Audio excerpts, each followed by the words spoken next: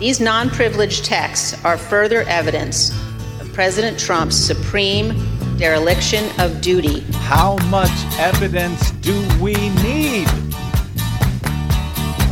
Well, I don't know why I came here tonight. That's why. I got the feeling that something ain't right. Of course it isn't. I'm so scared in case I fall off my chair. And I'm wondering how I'll get down the stairs. Clowns to the left of me, jokers to the right. Here I am, stuck in the middle with you. From Pacifica Radio in Los Angeles, this is the BradCast, that's heard on KPFK 90.7 FM in LA. Also in California in Red Bluff and Redding on KFOI, Round Mountains KKRN, and Eureka's KGOE. Up in Oregon on the Central Coast on KYAQ, Cottage Grove's KSO, and Eugene's KEPW. Lancaster, Pennsylvania's WLRI, Maui, Hawaii's KAKU, Columbus, Ohio's WGRN. In Palinville, New York on WLPP, Rochester, New York's WRFZ, down in New Orleans on WHIV, out in Gallup, New Mexico on KNIZ, Concord, New Hampshire's WNHN, Fayetteville, Arkansas's KPSQ, in Seattle on KODX, Janesville, Wisconsin's WADR, and Minneapolis, St. Paul's AM 950 KTNF. We also stream coast to coast and around the globe every day on the internet on the Progressive Voices channel, Netroots Radio, Radio for Humans, FYI Nation, NicoleSandler.com, Radio Free Brooklyn, Workforce Rising, No Lies Radio, Verdant Square Radio, and Detour Talk. Blanketing planet Earth 5 days a week. I'm Brad Friedman, your friendly investigative blogger, journalist, troublemaker, muckraker, all around swell fellow, says me, from bradblog.com. Thank you very much for joining us today for another thrilling edition of the BradCast. On Monday night, the bipartisan U.S. House Select Committee probing the January 6th insurrection at the U.S. Capitol. That would be Donald Trump's last pathetic and deadly effort to try and steal the 2020 election. On Monday night, the committee unanimously voted to hold former Trump Chief of Staff Mark Meadows in contempt of Congress for failing to testify about thousands of documents and emails and text messages that he had turned over to the committee before he stopped cooperating with them entirely, almost certainly on orders from his old boss. Before the vote, Committee Vice Chair, Congresswoman Liz Cheney, had this to say. This vote on contempt today relates principally to Mr. Meadows' refusal to testify about text messages and other communications that he admits are not privileged.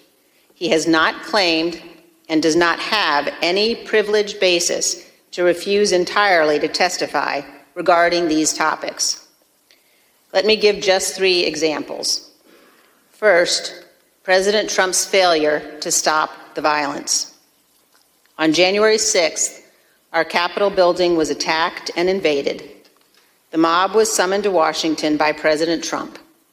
And as many of those involved have admitted on videotape, in social media, and in federal district court, they were provoked to violence by President Trump's false claims that the election was stolen.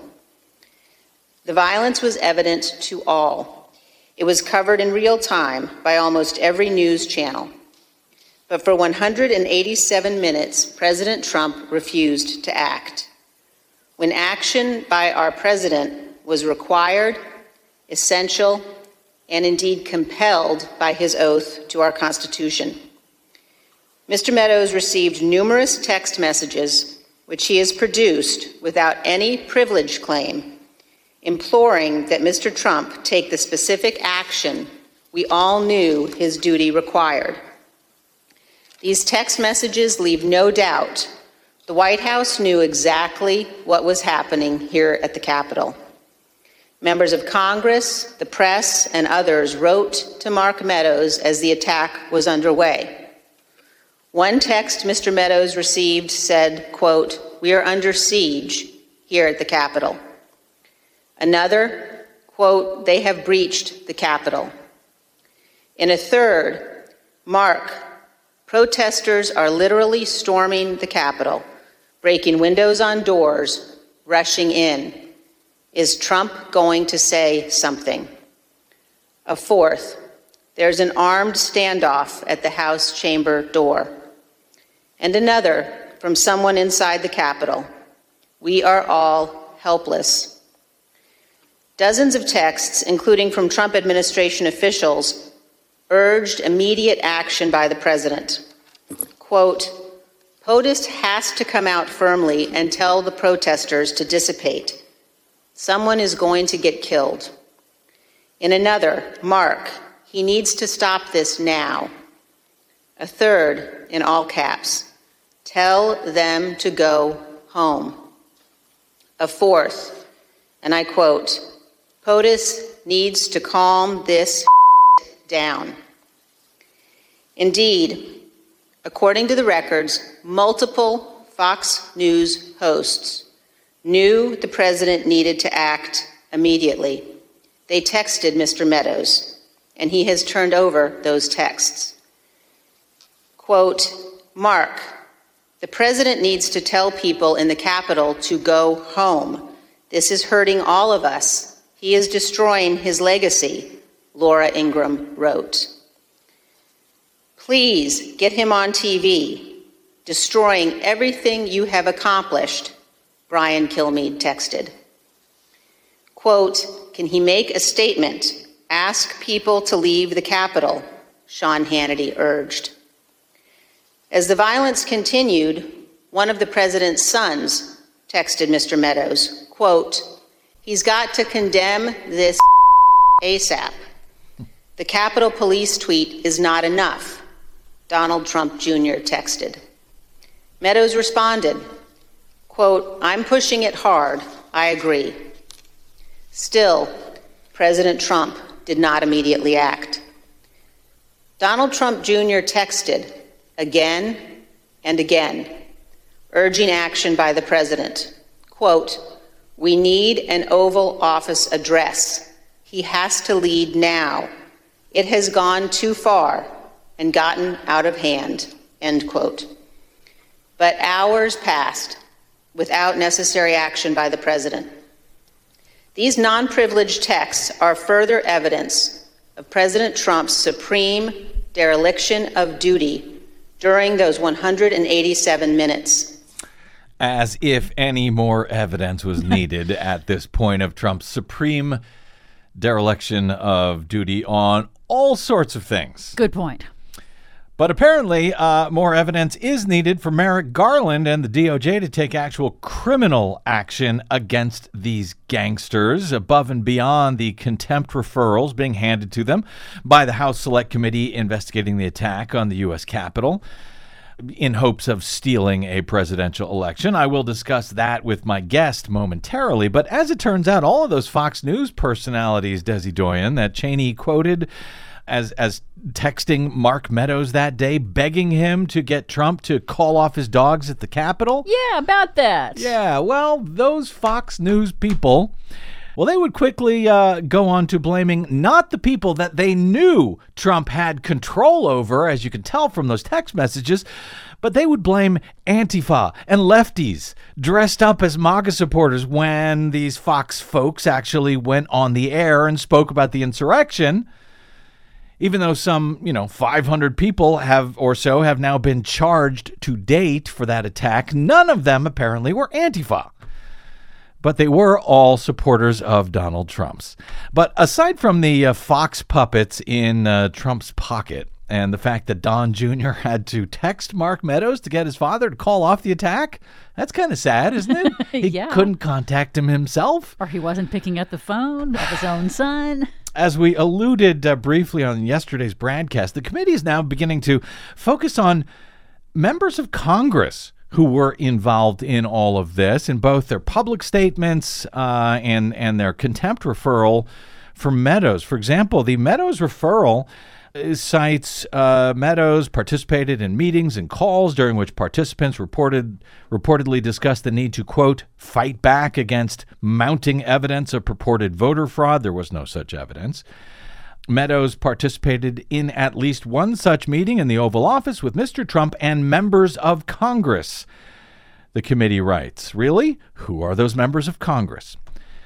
They say Meadows participated in another such call days before the January 6th attack with Trump, members of Congress, and attorneys for Trump's re-election campaign, and some 300 state and local officials around the country to discuss the goal of overturning certain states' electoral college results on January 6th. And apparently there were texts from these members as well. A member of Congress, for example, texted Meadows the day after the violent attack, lamenting that it had been a terrible day.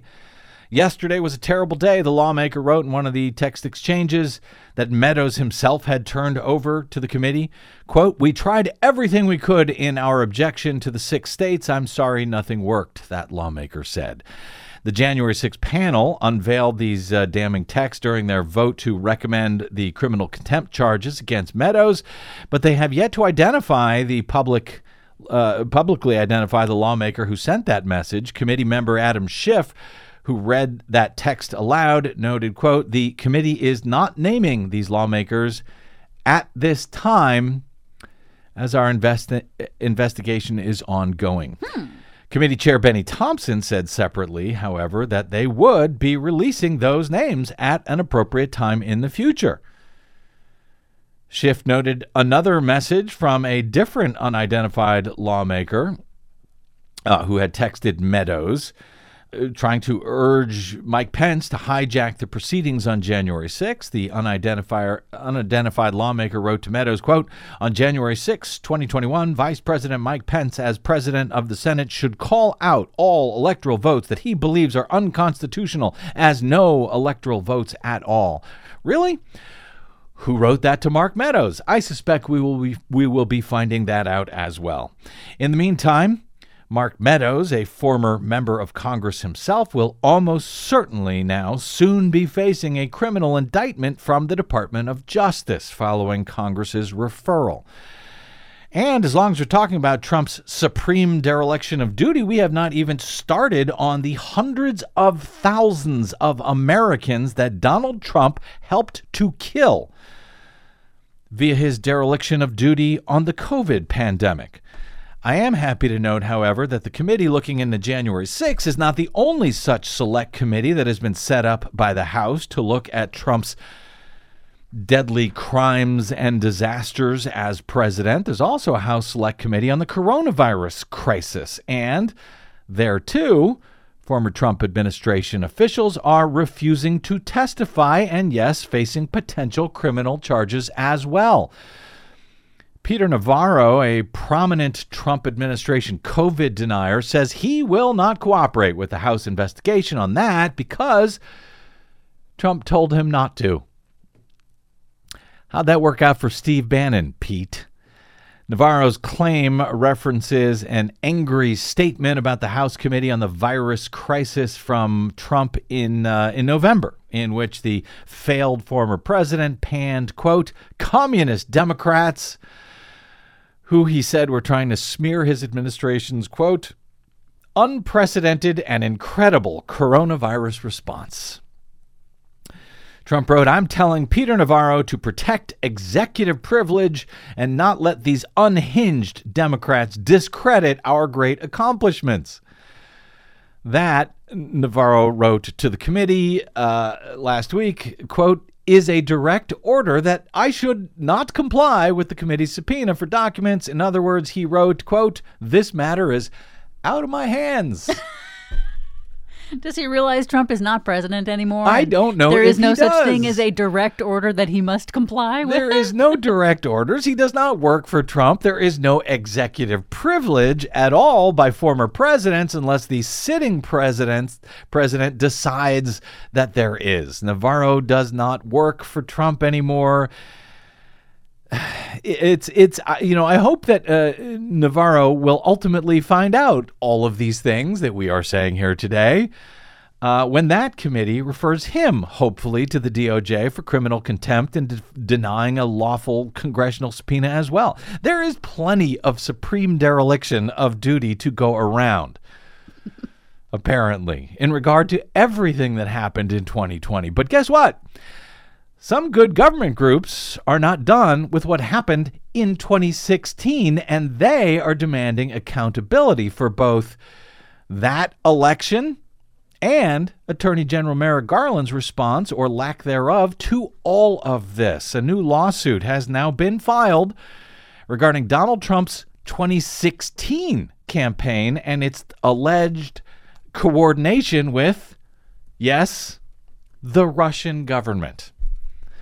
That story is next up with Ron Fine of freespeechforpeople.org, one of the groups now filing suit against the Federal Elections Commission for its supreme dereliction of duty. As I said, plenty to go around. I'm Brad Friedman. You are listening to the BradCast.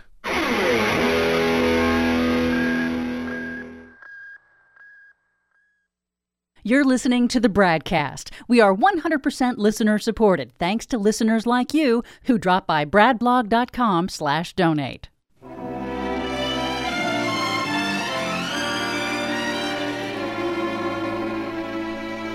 From Russia with love, I fly to you. We haven't had an excuse to play that song on this show for a while, but we do today. Welcome back to the BradCast. Brad Friedman from bradblog.com. We have been, of course, spending a lot of time of late reporting on the Trump campaign's unapologetic, broadly coordinated, and ultimately deadly attempt to steal the 2020 presidential election. And I suspect, unfortunately, we'll be reporting on that particular attempted crime of the century for some time, as it came terrifyingly close to working out and killing whatever is left of democracy in this nation, even as the parties involved in that attempted crime are doubling their efforts to pull off the theft of upcoming elections, having learned much through their failure to pull it off the last time.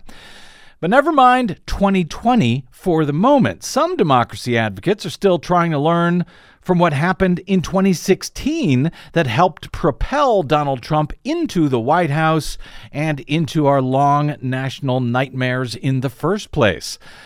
A pair of nonprofit advocacy groups sued the Federal Election Commission last week in federal court in Washington, D.C., alleging that the FEC has failed for the past 5 years to act on a complaint against the Russian government and the 2016 Trump presidential campaign, alleging violations of campaign finance law, according to Business Insider. The two groups, Campaign for Accountability and Free Speech for People, argue in their federal lawsuit that the FEC's delay has potentially deprived the American public of information that was not revealed during Special Counsel Robert Mueller's 2-year investigation into Russian interference in the 2016 election. Even today, despite multiple investigations, critical information about the money spent in the 2016 election is still unknown, the groups argue in their complaint, noting issues that Mueller's special counsel investigation apparently never even investigated. How much did the Russian Federation spend? When and for which efforts did it make the payments? How much and which of that spending was coordinated with the Trump campaign? While Mueller's office was unable to document hard evidence of unlawful coordination between the Kremlin and the Trump campaign, his report did document at least 10 episodes of potential obstruction of justice by the former president. Unfortunately, since the Department of Justice has yet to further investigate those well-detailed allegations of corruption by a sitting president, at least as far as we know, there is likely much more to the Trump-Russia relationship from 2016 that is still unknown to the American public and to law enforcement agencies and to the nation's supposed campaign finance regulators at the FEC. Emphasis on supposed there, as I suspect I'll discuss with my guest momentarily. Campaigns are required to disclose the dates, amounts, and purposes of any coordinated spending. That, according to Free Speech for People's legal director, Ron Fine. Even 5 years after the 2016 election, he says, we still lack basic information as to what happened with the Russian government and the Trump campaign's coordination. We have, of course, reported on failures by the FEC for years on this program to hold almost anyone or any group accountable for pretty much anything. That, shamefully, is somewhat by design. The commission is a 6-person commission with 3 commissioners each appointed by each of the 2 major parties, and that has resulted, at least in recent years, thanks to, you guessed it, Republicans gaming the commission to assure that it stays deadlocked on just about everything, particularly on high-profile matters, even on votes to investigate campaign finance violations that its own staff investigators have recommended that the commission vote to investigate further. The FEC, at least in theory, enforces civil campaign finance laws and has the authority to seek civil penalties with a 5-year statute of limitations period. With that period now ending in the 2016 complaint from these groups, they have filed suit in federal court to try and force action from the FEC, as I understand it. Way back in December of 2016, Free Speech for People and Campaign for Accountability filed their original complaint with the FEC against the Russian Federation and the Trump campaign, alleging that the Russian government paid for computer hacks, social media posts, paid political advertisements to influence the 2016 election, and that the Trump campaign engaged in, quote, coordination with the Russian government. 5 years later, the groups now charge, the FEC has failed to take action, so they are doing so now in federal court. Joining us now to explain is Ron Fine, from one of our favorite nonpartisan government accountability groups, freespeechforpeople.org, which has long challenged big money in politics, corruption at the highest levels of our government in its continuing fight for free and fair elections. Oh, Counselor, welcome back to the BradCast, sir. Thank you, Brad. It's great to join you again. So first off here, thank you, by the way, for not letting whatever the hell happened in 2016 fall into the memory hole amid the newly terrifying assault on the 2020 election, because it seems to me without whatever happened in 2016, we would likely never have gotten to the further mess created in 2020 by a president who was already in office under questionable means. Now, your complaint highlights a different type of conspiracy or coordination that the Mueller special counsel probe, different from what they were investigating under criminal law, versus the, quote, coordination between the Russian Federation and the Trump campaign that you're alleging in your 2016 complaint. So can you help disambiguate, if you will, those two different types of coordination or conspiracy or collusion that we're talking about here in his investigation versus your complaint with the FEC? Thanks. It's a really subtle nuance to people that are not immersed in it, but it's actually legally important. When Mueller was appointed, the order appointing him actually said that he was meant to look into any coordination between Russian efforts and the Trump campaign.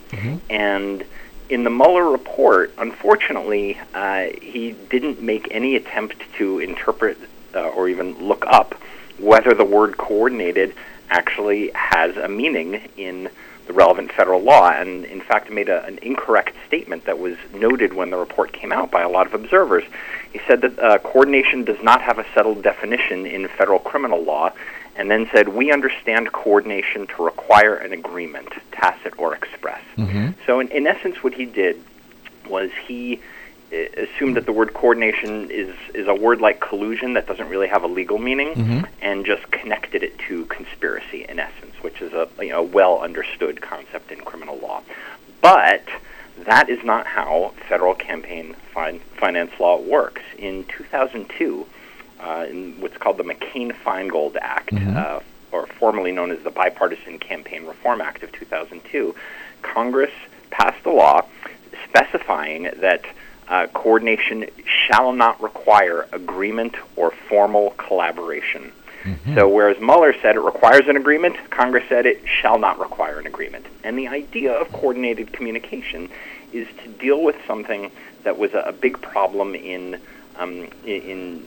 political spending and disclosure in the 90s, where you would get these groups that would that were officially not part of the campaign, but would find out the campaign strategy and would spend a lot of money, not subject to contribution limits, making ads that could as well have been made by the campaigns. And the idea that the McCain-Feingold Act said was, we want to set a pretty low threshold for what counts as being coordinated. So it could be a wink and a nod. It could be, it literally says the request or suggestion of a candidate. Sometimes the regulations say that it can be that they have a former employee, someone who used to work for the campaign who's now working for the outside group, or the other way around. Or even just using a common vendor that's had access to the materials. So now put that in the context of things like Trump saying, Russia, if you're listening, I hope you find those emails, and then a massive, document dump of stolen emails being released just days later, or the idea of Paul Manafort passing Trump campaign polling data to Konstantin Kilimnik, a Russian operative, and think of that in the context of the former employee or common vendor type of scenario. So Mueller, and I don't mean this as a personal attack on Mueller or anyone who worked on that team, because they're not campaign finance experts, but they missed an important area of the law that the Federal Election Commission has the authority to investigate and the obligation to at least make a decision on our administrative complaint that alleged this. Did Mueller mistakenly not look at that, or was that not part of his portfolio? In other words, was he looking at something else entirely, looking at criminal violations of law, whereas you're focused and the complaint with the FEC is focused on civil violations of campaign finance law? Is that just something that he was not looking at as part of his mandate? Well, to be clear, violating the campaign finance laws can be criminal, and in fact, campaign consultants and others have gone to prison. I won't say it's common, but it has happened for violating these exact provisions regarding not disclosing coordinated political spending. Because what coordinated political spending basically does is it's a way of working around all the campaign finance limits. You're limited in how much a wealthy person can donate directly to a candidate, but limits on outside groups are not so limited. And the theory, you might say the fiction, that the Supreme Court has put out there is that as long as they're not coordinated, that's okay. But if they're coordinated, then it's basically undermining the entire legal structure. So Mueller could have taken a criminal justice approach towards the campaign finance aspect. I think, honestly, it was an error by being more familiar with other areas of federal criminal law, and they didn't have any campaign finance experts on their team. And to be fair, I've analogized this in some places to like Al Capone being brought up for tax evasion, in the sense that there were many aspects of what happened in the 2016 election that are extremely troubling from a legal as well as from a broader democracy preservation standpoint. And what we have with the campaign finance law is a way of framing it and capturing that, for example, even illegal political spending is required to be disclosed. And that's what both the Russian government and the Trump campaign failed to do. And that's the information that we would have if they had disclosed it.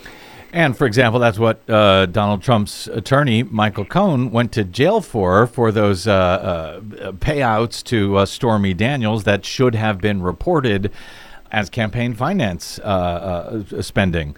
And so, as noted, we've reported for many years on the show on the FEC, on a lot of FEC failures, often after staff investigators at the commission have looked into a particular complaint, found it to be well supported by evidence, have recommended further investigation of the panel's 6 commissioners, only for the matter to then be shut down entirely when the panel splits with the 3-3 vote on moving forward, since it takes the agreement of 4 FEC commissioners to move anything forward. Is that what happened in this case, Ron Fine, or did the FEC fail to even look at your 2016 complaint at all, as far as you can tell? Did you ever hear anything back from the FEC over these past 5 years? Well, as far as we can tell, because the FEC does operate as something of a black hole after you file your complaint, but what they have not done is rendered a decision. If they had issued a final decision dismissing our complaint because they deadlocked 3-3, then we would at least be able to analyze that and look at what was the basis that what did the staff say? What did the 3 commissioners who wanted to go ahead and enforce say? What did the 3 who didn't want to say? And we could challenge that in court. Instead, what we're facing is a lack of a decision, and so this lawsuit that we filed is to compel them to issue a decision. Now, depending on the decision that they issue, we may have to go ahead and sue them over that decision, but that would be a second step. Right now, we're just asking them to issue a decision already. Are they required to do so? I know you're up against the 5-year statute of limitations here. Are they required to make a finding within those 5 years, or can they just let all these complaints simply languish, like they have done here? The statute says that that somebody who's filed a complaint can sue after 120 days if the FEC hasn't taken action. Now, in reality, the FEC never resolves complaints within 120 days. If that's happened at any time in the past, 45 years, I would be surprised. But what it usually happens is, it could be 3 years, maybe 4, 5 years is really the outer limit that I'm familiar with of the FEC sitting on a complaint. It seems to be really unprecedented for it to have taken this long. And we have no idea why it's taken this long, I guess. What is it that you, in brief, what is it that you suspect happened in 2016 that actually violated the campaign finance laws that resulted in the 2016 complaint in the first place with the FEC? Well, at the time that we filed the complaint in 2016, we actually knew less in some ways than we know now, and that's why I don't want to overly denigrate the Mueller investigation, because they did uncover some useful information that helps shine some light on things. For example, we also didn't know about the Trump Tower meeting at the time that we filed the administrative complaint. But the point is that the Federal Election Commission also has investigative resources that it could have been applying all this time, and they could have conducted an investigation. The statute even provides that they can request assistance from other agencies. So if they needed help from Department of Justice or Department of State when it comes to dealing with foreign entity or something like that, they had those resources. And what has not happened is any accountability being placed on the Trump campaign or the Russian government for that interference during the Trump administration. We could at least understand why that wasn't happening, because the Department of Justice under the Trump administration was pretty clearly not going to be pursuing either the Russian government or the Trump campaign. The Federal Election Commission is an independent, bipartisan agency, and while obviously some of the commissioners were appointed by President Trump, it has an independent authority. Their commissioners don't report to the president. And now that we're almost a year into the Biden presidency, and the Department of Justice has shown no interest in pursuing any of these claims at this point, it seems like the Federal Election Commission may be the last place that we can turn to.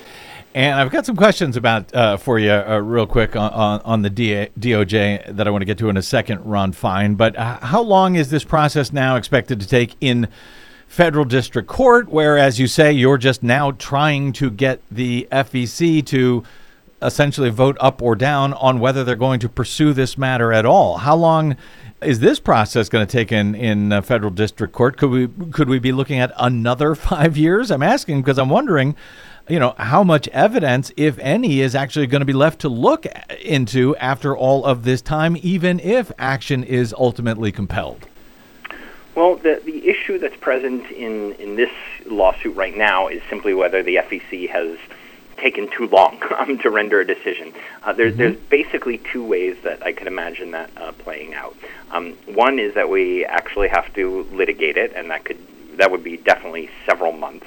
But one thing that's been happening a lot recently is that when these types of delay lawsuits have been filed, some of the commissioners have declined to authorize the agency to defend itself in court, because it takes 4 votes to do anything in the SEC, and if there is not a 4-vote majority to appear in court, this has happened several times recently. The SEC has simply defaulted, and then the statute provides, and this was rarely, if ever, used until just the past year or so. The statute provides that if there's a default judgment or a judgment, if the FEC doesn't comply with a court order within 30 days, then the plaintiff can just go ahead and sue the parties that they filed the administrative complaint against directly. In other words, if that plays out that way, then we would be in a position to sue the Trump campaign and the Russian government and, cut the FEC out of the picture entirely. Wow. So that could be an interesting turn of events. All right. Well, stay in touch with us on this case, Ron Fine. Very interesting, very fascinating. Really happy that you guys are pursuing this. As I noted, a couple of questions on the DOJ. It's sort of a separate-ish but related matter here, Ron. Your group, Free Speech for People, has been one of the leaders in demanding accountability for the rogue Trump administration and his entire criminal cabal. You called early on Attorney General Merrick Garland before he was even confirmed by the Senate to convene a Trump task force once he was in office to investigate this huge list of apparent crimes that we all sort of know about, by Trump and his clan before, during, and I suppose now after his time in office. And more recently, we discussed with FSFP founder John Bonifaz, your colleague there. He was calling on Garland to step down for his failure to seemingly take any action at the DOJ against Trump. I think that call came from Free Speech, came just before the criminal contempt indictment that was brought against Steve Bannon after the referral from Congress. Has your group's position on calling for Garland's resignation changed in any way in light of that indictment against Bannon? Honestly, the call for Garland to resign is even stronger right now. And the evidence that continues to emerge from the House investigation of January 6th, for example, all these text messages that we've recently learned about, continues to show that, well, the January 6th committee is, I don't want to overplay it as if it's the answer to all things, but it's moving forward. The Department of Justice is focused on low-level rioters, but even looking back at pre-January 6th crimes, as you mentioned, Michael Cohen went to prison for campaign finance violations involving payments to Stormy Daniels and Ms. McDougal, who were Trump's mistresses at the time. And the criminal information in that case made very clear that his co-conspirator, unindicted co-conspirator, was individual one, the President of the United States. Trump has faced no accountability whatsoever for that.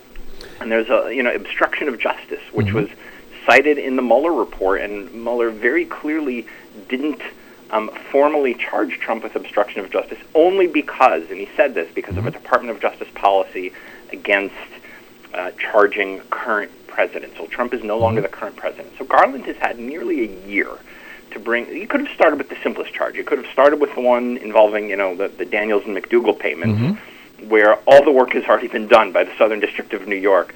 And then he could have moved on to the obstruction of justice, where Mueller had done all the work, and then maybe moved on to the more complicated and more recent ones. But in fact, we've seen none of this, no prosecutions of Trump or any of the people who were closest to him. And Merrick Garland has had a life of honorable public service, and I don't mean this as a personal attack, but he's not the right man for the current moment. We need a different man or woman in that place who understands the need of vigorous prosecution. Do we know for certain, Ron, that Garland is not investigating these things? And by the way, Donald Trump was not just a co-conspirator in that Stormy Daniels matter. He was described by federal prosecutors as the director of that conspiracy. But do we know that Garland is not investigating. And the reason I ask, many were critical, for example, when he appeared to be taking no action at all for several weeks on the contempt referral from Congress for Steve Bannon. And then it actually turned out that a grand jury had been convened, had heard the matter, and had recommended 2 indictments that could earn Bannon 2 years in prison if he's found guilty. No one had even heard or known that a grand jury had been convened, which in theory is supposed to be how it works. Is it possible even that an investigation of many of these Trump-related crimes could actually be underway, but we just don't yet know about it, which is supposed to be the way it works? Well, I would say that for some of the older misconduct, including 2016 election issues, which are approaching statutes of limitations, and certainly the Daniels and McDougal payments, which all the evidence is already laid out, and the obstruction of justice that was laid out in the Mueller report. There's not really anything more to investigate about those. They're ready to file or not going to file them. For some of the more recent misconduct, say stemming from January 6th, obviously federal criminal investigations are intended to be secret and can proceed in secrecy in their earliest stages. However, that can't last forever, especially in Washington, D.C. If there was an advanced investigation that had gotten past the very earliest stages, D.C. leaks, somebody would have said something about it. So I think it's implausible that the Department of Justice is, deep into, serious investigations. They may have, started something at a very early phase, but it's pretty implausible that they're far along in the process. And I've got just a minute or two, but why do you think that is, Ron? Why? If you're right, if there is no investigation moving forward on these, clear crimes that even the DOJ themselves have documented, like in the Michael Cohen case, why? I realize I'm asking you to guess here, but why? Why are they not moving forward? I would only be guessing, and I would have to try and put myself in the mind of Garland, who, obviously DOJ is a large agency.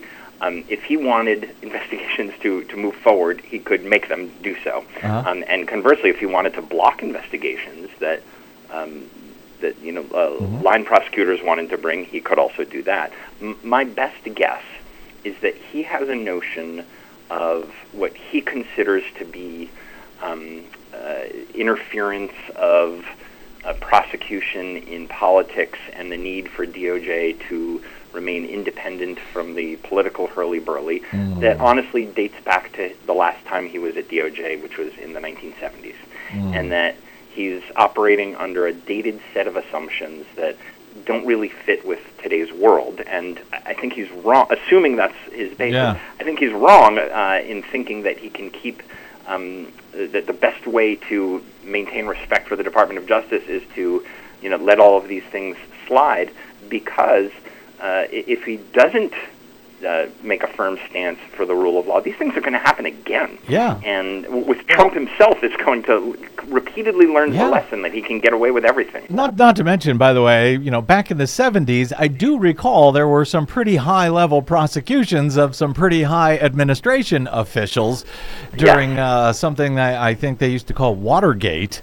Yeah, that's right. The one of last question here. One of the reasons I'm asking about all of this is because a couple of the subpoenaed witnesses by the House January 6th committee, former DOJ official Jeffrey Clark, Trump attorney John Eastman, they both said that they plan to plead the fifth in their testimony to the committee, fearing potential criminal prosecution. It is unknown why they would fear that specifically, since we know of no such criminal probe by the DOJ.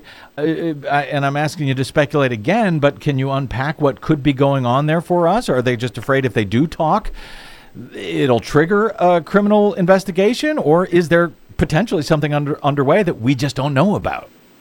Well, first of all, they do have that right to plead the fifth. I think it is what you suggested, that they're afraid that if they talk, they will create evidence that will lead to an investigation that is probably not started yet. I think that if they thought they were already under investigation, then they would have taken a somewhat different tack to that.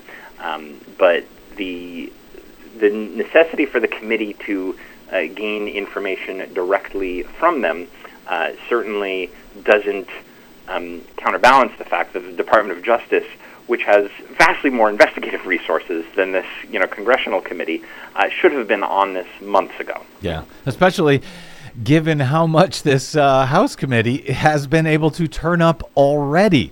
I'm hoping at least at the end, if they issue a report, it will also include some criminal referrals, which, say something like, hey, DOJ, get your ass in gear, because here's a whole bunch of crimes we found. Anyway, Ron Fine, legal director for Free Speech for People, the great government accountability group. You can find them at freespeechforpeople.org. Their work is incredibly important. You can also find them on the Twitters at FSFP, and you can find Ron himself on the Twitters at Ron Fine. That's spelled F-E-I-N. Ron, I hope you'll stay in touch with us as this 2016 case moves forward against the FEC. If you guys won't let it go, I promise we won't either. Thanks. I appreciate you having me on. Always great talking to you. Thanks, Ron. Okay, before we take a quick break, and we'll come back with Desi Doyen and the Green News Report. Yep. This just in, speaking of not letting things go, and I'm sort of reading this to you as I'm reading it because it came in as I was speaking with Ron there. Federal judge tosses Trump lawsuit to block income taxes from being released to Congress. A federal judge late Tuesday threw out former President Donald Trump's lawsuit seeking to block a House committee from getting his tax returns. Remember this case? Oh, yes. Filed back by the House Ways and Means Committee Chair Richie Neal back in 2019, citing the federal law that requires the Treasury Department and the IRS to turn over individual tax returns when demanded by any of the three congressional tax committees. House Ways and Means is one of them. In this case, U.S. District Court Judge Trevor McFadden said efforts by Trump's lawyers to block the handover were wrong on the law.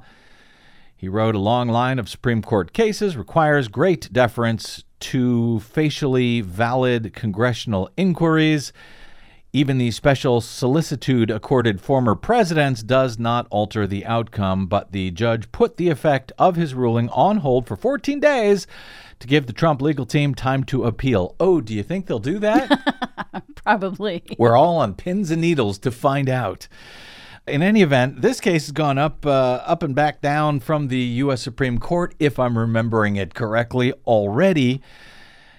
I think this was Trump's last chance to stop it. It'll now have to work its way back up to the Supreme Court, who last time around did not seem inclined to help Trump out on this matter. Yes, the wheels of justice do turn slowly, but hopefully they turn towards accountability. I hope so. We will find out. But there's some good news. As you know, I've been telling you, there is no way out for Trump. It's going to take a while, but the walls continue to close in every direction, and he knows it. And it's delightful to watch him squirm. All right, quick break, and we're back with Desi Doyen and the Green News Report straight ahead on the BradCast. I'm Brad Friedman.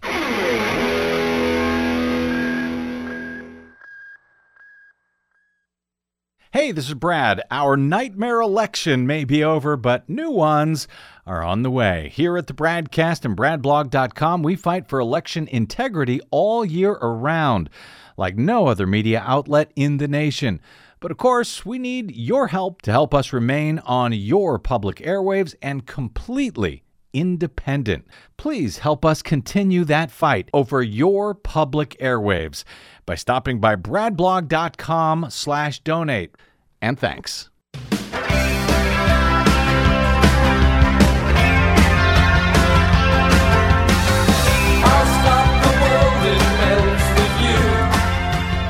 Welcome back to the BradCast. Reading more on that decision late this afternoon by Judge McFadden. Turns out he was appointed to the bench by Donald Trump. Oh. The one who has now rejected Trump's latest attempt to keep his tax returns out of the hands of the Congressional Committee, House Ways and Means Committee.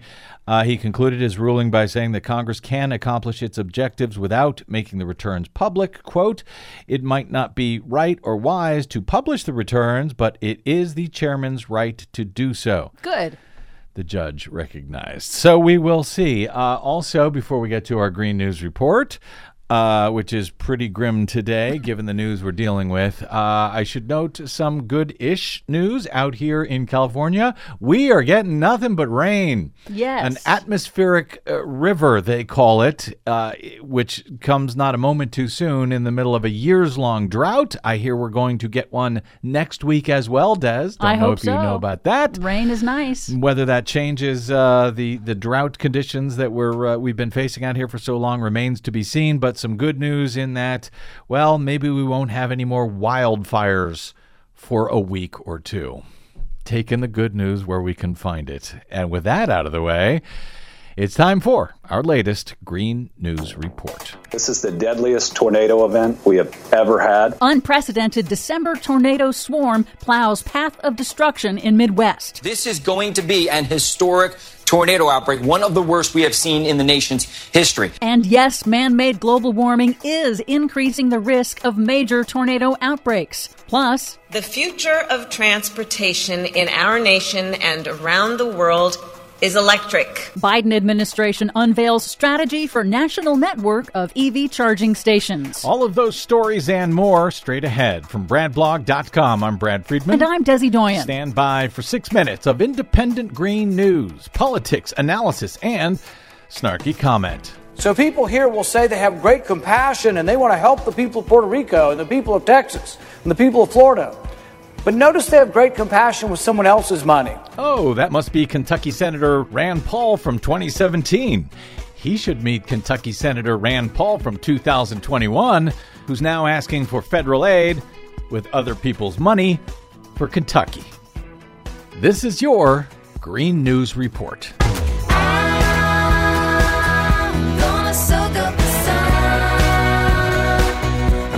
Okay, Desi Doyen, Rand Paul has voted time and time and time against federal disaster aid for all sorts of states around the country. Now that it's his state that's under the gun, now he's asking for federal aid. Yes. Go figure. Socialism for me, but not for thee. Officials are struggling to restore water, power, and heat to tens of thousands of residents amid freezing temperatures after more than 50 tornadoes plowed a path of destruction across at least 6 states in an unprecedented December outbreak over the weekend. As we go to air, the outbreak killed nearly 100 people, a toll that is expected to rise, and destroyed or damaged thousands of homes from Arkansas to Illinois just weeks before Christmas. The strongest tornado could have been on the ground for 250 miles, which, if confirmed, would be a record. In Illinois, a tornado demolished an Amazon warehouse, killing at least 6, but Kentucky was by far the hardest hit. Kentucky's Democratic Governor Andy Beshear choked up in announcing the devastating loss of life, with more than 70 killed. The age range is 5 months to 86 years, and 6 are younger than 18.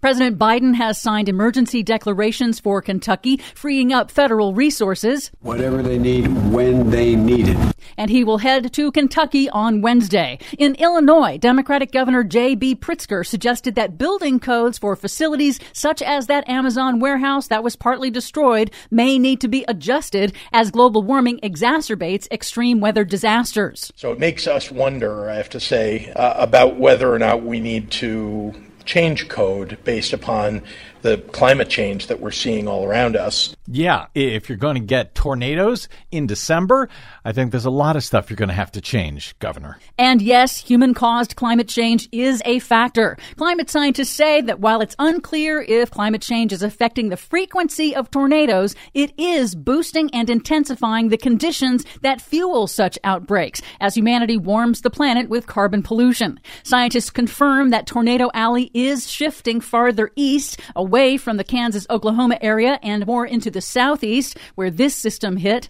December tornadoes do occasionally occur, but not like this historic outbreak, which was fueled by unusually hot temperatures in the southeast that were more like spring than winter. In fact, Memphis hit a record high of 80 degrees on the day the storm hit. I grew up in St. Louis, Missouri. We had a lot of tornadoes. They were not in December. Here's climate scientist Dr. Michael Mann on Democracy Now! Make no mistake, we have been seeing an increase in these massive tornado outbreaks that can be attributed to the warming of the planet. But what's going to happen here, we're going to continue to see that climate change is going to combine with natural factors like the La Nina event that we're experiencing to produce ever more extreme examples of these sorts of phenomena. But finally, some better news. Vice President Kamala Harris had the unenviable task on Monday of pivoting from the federal disaster response to the deadly tornado outbreak to unveiling the Biden-Harris electric vehicle charging plan, an ambitious federal strategy that directs more than $7 billion, including money from the recently passed $1 trillion infrastructure bill, to build 500,000 charging stations for electric vehicles across the country, bring down the cost of electric cars, and help the U.S. catch up to China in the plug-in EV market. Here's Vice President Harris at an EV charging facility in Maryland. With every charging station you install, you are building a better America. And hopefully it may someday in the future help us have fewer tornado outbreaks in the middle of December. For much more on all of these stories and the ones we couldn't get to today, check out our website at greennews.bradblog.com. Find, follow, and share us planet-wide on the Facebooks and the Twitters at Green News Report. I'm Brad Friedman. And I'm Desi Doyen. And this has been your Green News Report. We sing one song for my old Kentucky home, for my old Kentucky home far away. Thank you very much, Desi Doyen. Yes. Thanks also to our guest today, freespeechforpeople.org's Ron Fine, and to all of you for spending a portion of your day or night with us.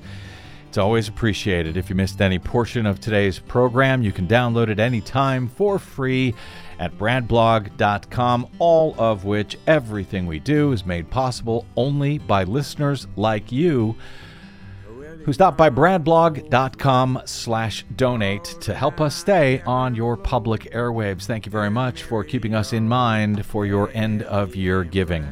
You can drop me email if you like. I'm BradCast@bradblog.com, and on the Facebooks and the Twitters, I am the Brad Blog. I will see you there. Till we see you here next time, I'm Brad Friedman. Good luck, world. We've no more, my lady, nor we've no more today.